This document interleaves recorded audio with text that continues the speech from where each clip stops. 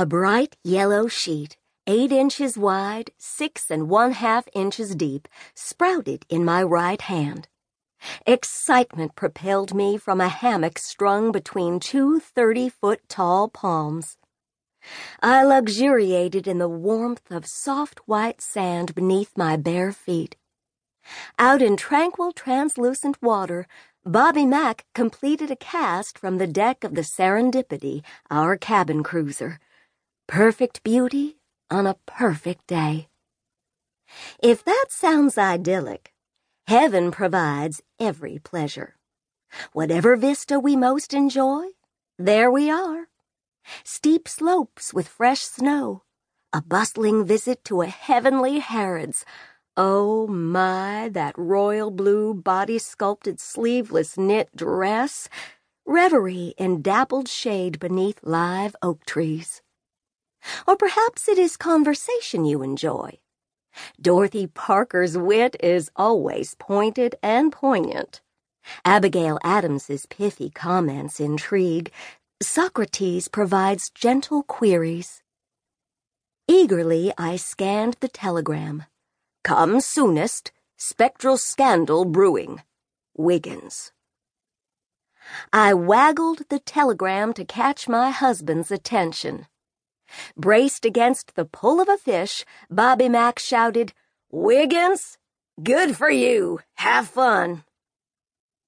A summons from Wiggins.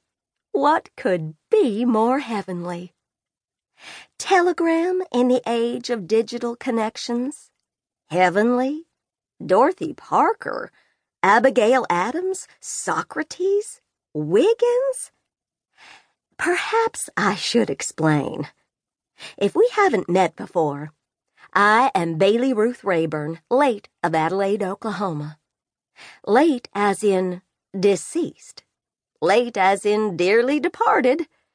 Late ever since Bobby Mack and I went down to the depths when a storm struck the Gulf and sank the Serendipity. If contemplating spirits and heaven makes you uneasy, it isn't my intention to distress you. Unequivocally real are Pump Jack's rhythmic chug as it pulls oil to the surface, a moose on a hillside, bacteria in a petri dish.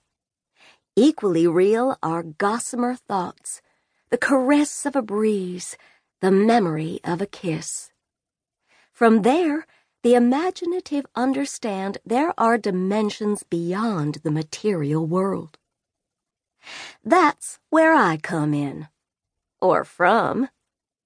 I am pleased to inform you that I have the honor to serve as an emissary from Heaven's Department of Good Intentions, returning to Earth to help someone in trouble.